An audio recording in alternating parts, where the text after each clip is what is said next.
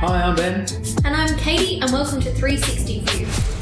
This is where we explore a broad range of ideas on all things affecting your body, your wellness, and your mind. Hi everyone, and welcome back to 360. Today we're going to be discussing muscle engagement work and how we can end up getting benefit out of doing this from time to time and then incorporating into our training, so we can definitely see increases in either performance, engagement work, in muscle patterning, and also to engaging the most muscle fibers in each movement that we're looking at. So Katie, how do you find that the muscle engagement work that either you've done or helped people with has certainly seen advancement or benefits in those clients or in people that you see generally in a gym environment? So I found muscle engagement work is excellent for a variety of things. First, it makes people's movements more efficient and they get more benefit out of every movement. It gives you more purpose in your training. So instead of doing, say, a deadlift just to do a deadlift because it was on the board that you had to do 5 reps, we then do it to get engagement through that muscle, and we're making sure that everything's engaging as it should, which then in turn reduces any injuries that we see. And then from there you can even do that muscle engagement work to train patterns to get out of injuries that are occurring. So deadlifts are a common one. We see people with recurring lower back injuries, heaps and heaps. Yeah. So normally that's because hips are a little bit out of position, those hips aren't engaged properly, your hamstrings aren't fully engaged, that back is taking the brunt of the work. So then it's this recurring injury that happens again and again. By doing just simple muscle engagement work, we then can get them out of that pattern, and that's purely by making sure that the right muscles are switching on at the right time and you can feel it. Because if you can't feel it, you're generally not training the right thing. No, because also too, when sometimes people are told they should be feeling the hamstrings, well, sometimes they've never actually felt their hamstrings. So it's pretty hard to try and ask someone, can you feel your hamstrings, when in some cases they don't even know that's the back of their leg, the front of their leg, am I feeling my calf, and I doing whatever. Never actually felt that is. And as we know, at end ranges of muscle contraction, that is the weakest part, but it's actually the one that we actually get the most feedback through our patterning to actually feel that muscle engagement. So in realistically times, when we end up with a cramp in a muscle, which is a really high contraction that's happening in there, we definitely know that our brain is engaged with that muscle. Because if you don't feel your foot engage with a cramp or a calf, everyone hasn't had one of those ones that feels like someone needs to smack it out of their muscle. You've never had that feeling, then you don't have that connection with that muscle. But as soon as you've got something like that happening, you definitely know that you're feeling what you should be feeling. I definitely know that muscle is there. You know that muscle's there. It's taking it to its absolute maximum contraction. And it's not a general cramp where you're sleeping at night and you get a cramp in your calf and you have to sit there and wait it out. That is not what we ask people to do. No, it's taking your muscle to its absolute shortest range so that then you can feel the maximum contraction of that muscle, which then evokes a cramp response. And as soon as you release tension on that muscle, that cramp is gone. Because also too, we're trying to end up seeing that mind-muscle connection. So we're actually trying to ask your brain and your nervous pattern, so your central nervous system, to actually engage with that muscle and ask it to do something. Yeah. We want to make sure that we're knowing that's what's happening. We know that your brain is engaged with it. We also know it's similar to when the first time when you started driving a car, you were very engaged with what was happening. You know exactly where you were going. Your hands on the gear, hands on the steering wheel, gear stick, what am I doing, shifting, indicators, left, right, look out, back, watch mirrors, everything like that. But as we start to do that more and more and more, it gets more comfortable. Suddenly it becomes a bit autonomous. We're not really thinking about that. Sort of happens. No, sometimes you still need to be able to be shocked back into that muscle patterning, which in that case, we're comparing it to driving, but it's a similar sort of system. It's a perfect analogy for it, because at the start you have to practice driving a lot to make sure that you're safe, to make sure that everything you're doing on the road is safe. Same thing with muscle patterning. At the start you need to practice it a lot. You need to be doing this muscle engagement work when you first start training to make sure that all of your movements for the rest of your life are safer and they're going to be doing exactly what we need it to do autonomously, so without you having to think about it. But at the start, if you were to skip over all of that work when you start driving, chances are you're going to be a pretty scary driver for the rest of your life. And we know some of them around. We know a few of those around. Yes. But if we spend that time at the start, then you know you're all set. So So with muscle engagement work, we do a high volume at the start, and that slowly decreases because then your training takes over that muscle engagement work. And that becomes autonomous. Autonomous, because all of a sudden every time you deadlift now, your hamstrings are engaged, they're on immediately. The only time we might have to do it is if something's out of position, maybe you've slept funny and you find, oh, I really need to get this muscle engaging again because I can't feel it today. And that might happen once in a blue moon once you've trained it initially. And you'll start to feel that, because some days you'll come in and you'll think about training the normal muscle, major ones that we do, the squat, the pressing, and the deadlifting. That happens in most people's patterning, whether it's bilateral, unilateral, whether we're doing it 2 legs or singular. That starts to happen. We suddenly find that, oh, it doesn't feel right for the day. Maybe that's a time for you when you're training to cut back and go back to doing something where it's a lighter load and it's also too a bit slower. So you're going back into a slow patterning to make sure that then when you're getting that engagement, you can start feeling it again. It might only take you a couple of sets of something for that day. Maybe your body's needing that and maybe you're going through there and then suddenly you're like, hey, this is now feeling a bit better and I can suddenly feel everything going again. Okay, let's start picking it up. Or let's go with something that we're looking for, as whether it's a strength or a hypertrophy. It's that temporary slow back that's what we want. As soon as you do a temporary slow back, then you can speed up more from there. We're not telling people to go slow all the time. That's absolutely not the purpose, because we do get such a benefit from high intensity, from moving that little bit quicker.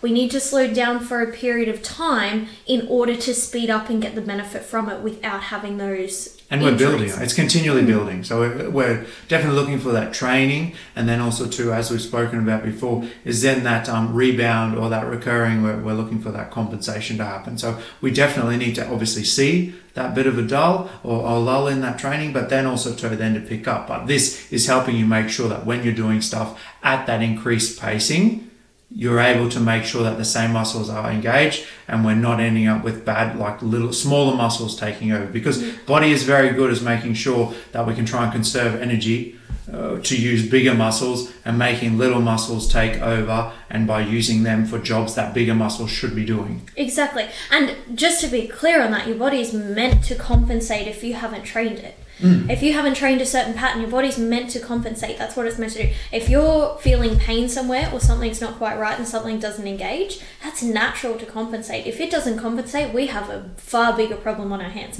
But the aim is always to get out of that compensation for the aims of what we're doing. So then from there, I guess we can move into having pain and compensation patterns, how they tie into each other. So what do you find the main reason is that when people start seeing this compensation, why they have pain associated with that so much? Most of the time also too, it seems to be muscles around joints taking over, and it becomes that things are getting over enhanced. So some muscles that maybe should be helping with stability is actually now starting to do activity. So it's actually starting to help with things because bigger muscles can't or haven't been trained in those motor patterns or in those ranges of motion. So we end up seeing people starting with a lot more smaller muscles taking over those jobs and making sure then that that actually becomes a heightened awareness. Suddenly that is a fatigued muscle very quickly. It's not meant to do that for a massive amount of time. It's only meant to be there to stabilize and help support certain joints. Suddenly we see people ending up compensating with things and that pain takes over. So we start to see people with chronic things that happen with them. So they're looking for, continual acute, I've got lower back issues, I've got, issues with things that happen in joint stabilities and stuff like that. And you can stretch it out, you can rest it, and that muscle is going to feel better, that injury is going to go away. But as soon as you go back to doing what you're doing, it's going to reoccur and it's going to come back. And because that central nervous system patterning with that muscle is so in tune, it's like a super highway that's down somewhere that ends up being just laying perfect pavement. It's very quick to get that response, and suddenly you're getting that pain response to your brain saying, this is not right, I'm suddenly so overactive, we shouldn't be doing this. So it takes work to train it out of that. You need to have that work to consciously train you out of it, to train a new pattern there, because that habit's taken so long to develop. We can't expect in a day everything to be fixed, but we can start working towards that and get a little bit of relief in that day. So then if we think about those muscle cramps we were talking about earlier and how we think about that muscle engaging, like you were saying about the highway, is if your calves don't engage amazing and you're trying to grow your your calves, you need better engagement patterns there. So currently the road from your brain, which needs to connect with that calf muscle, is like a dusty old road. There's rocks, there's grass, it's really hard to find. That connection is going to be very, very slow and very inefficient. So it's going to be a lot easier for your brain to move that connection to any other surrounding muscle which has a better engagement pattern. A better connection. So by making that muscle repeatedly cramp, purposely over and over again, it's telling your brain, it's here I am, I'm here, it's speeding up that connection. It's slowly building that road up into a highway and then into a motorway. It's making it faster and easier and quicker, so it's the first thing that engages when we're also getting that increased muscle activation in that muscle. So we're actually trying to wake the whole thing up rather than using 10% of that muscle, which is obviously going to be very hard to try and grow your entire muscle for that, or recruit the strength for that muscle. If we're only using 10% of it, we've still got that 90% sitting there ready to use. We're trying to get that so that your nervous system is feeling better with it and is able to be more equipped with using it and saying, I do have all this extra muscle fibers here. Hey, let's go and use it. It's going to make it more efficient for all of us to end up getting in. Like a team sport, we want to make sure that everyone's in there having a go and we're all helping each other out. That's exactly right. Rather than just looking at the individual out by themselves, doing all the work and no one else doing anything to help along. Because if you look at trying to increase strength and size in that muscle, if you're engaging 10% of the fibers in your muscle, you're going to feel it and it's going to be there, but you're not going to be able to fatigue the entire muscle to then grow that strength and that size. So by slowing down temporarily, for some people that might be for 1 to 3 sessions if they're an experienced lifter before. If they've lifted weights before. Otherwise it might be something like 3 weeks to 3 months to try and get that initial starter. And it may also be periodical with that, as in it may not be purposefully for that continual time. It may be up and down, so you may need to be able to find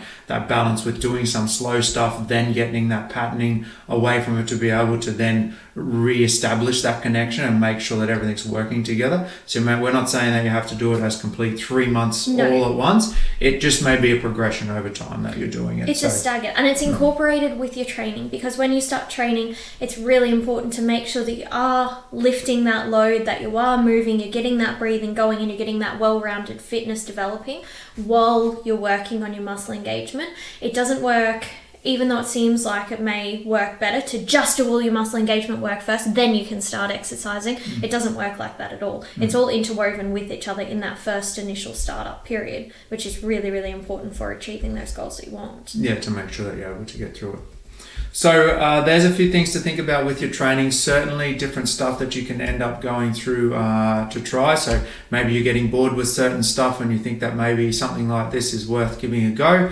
It's something that you can certainly try. You can find heaps of information out there on it, on muscle engagement and on making sure that you can work that muscle patterning to help you. Helps you get out of pain by all means. If it's not just for you to do work at the gym, if you're finding that there is areas of your body that are feeling overactive and hyper painful, you're getting that with that, by all means it's a chance to slow it down, and joints and areas of your body by all means feel a little bit easier when everything's working properly around it. And we all know that if everything's really bad and we feel really hard about something, we end up tucking up to a ball and we don't want to do anything about it. That's the same with our joints and our muscular around it. This is one little step that you do every time that you train, every time you get into the gym, or even just 2 to 3 times a week at a maximum. You do this and you're slowly getting out of it. When you're in pain, it's not a massive thing that you have to do something about. It's not something that's going to take you 3 hours a day every day. It's just a little 5 to 10 minute chip away that's going to help you. If you found that this helped you today, give us a like or a review. That really helps us out with helping people through this podcast. Otherwise, we will see you next week.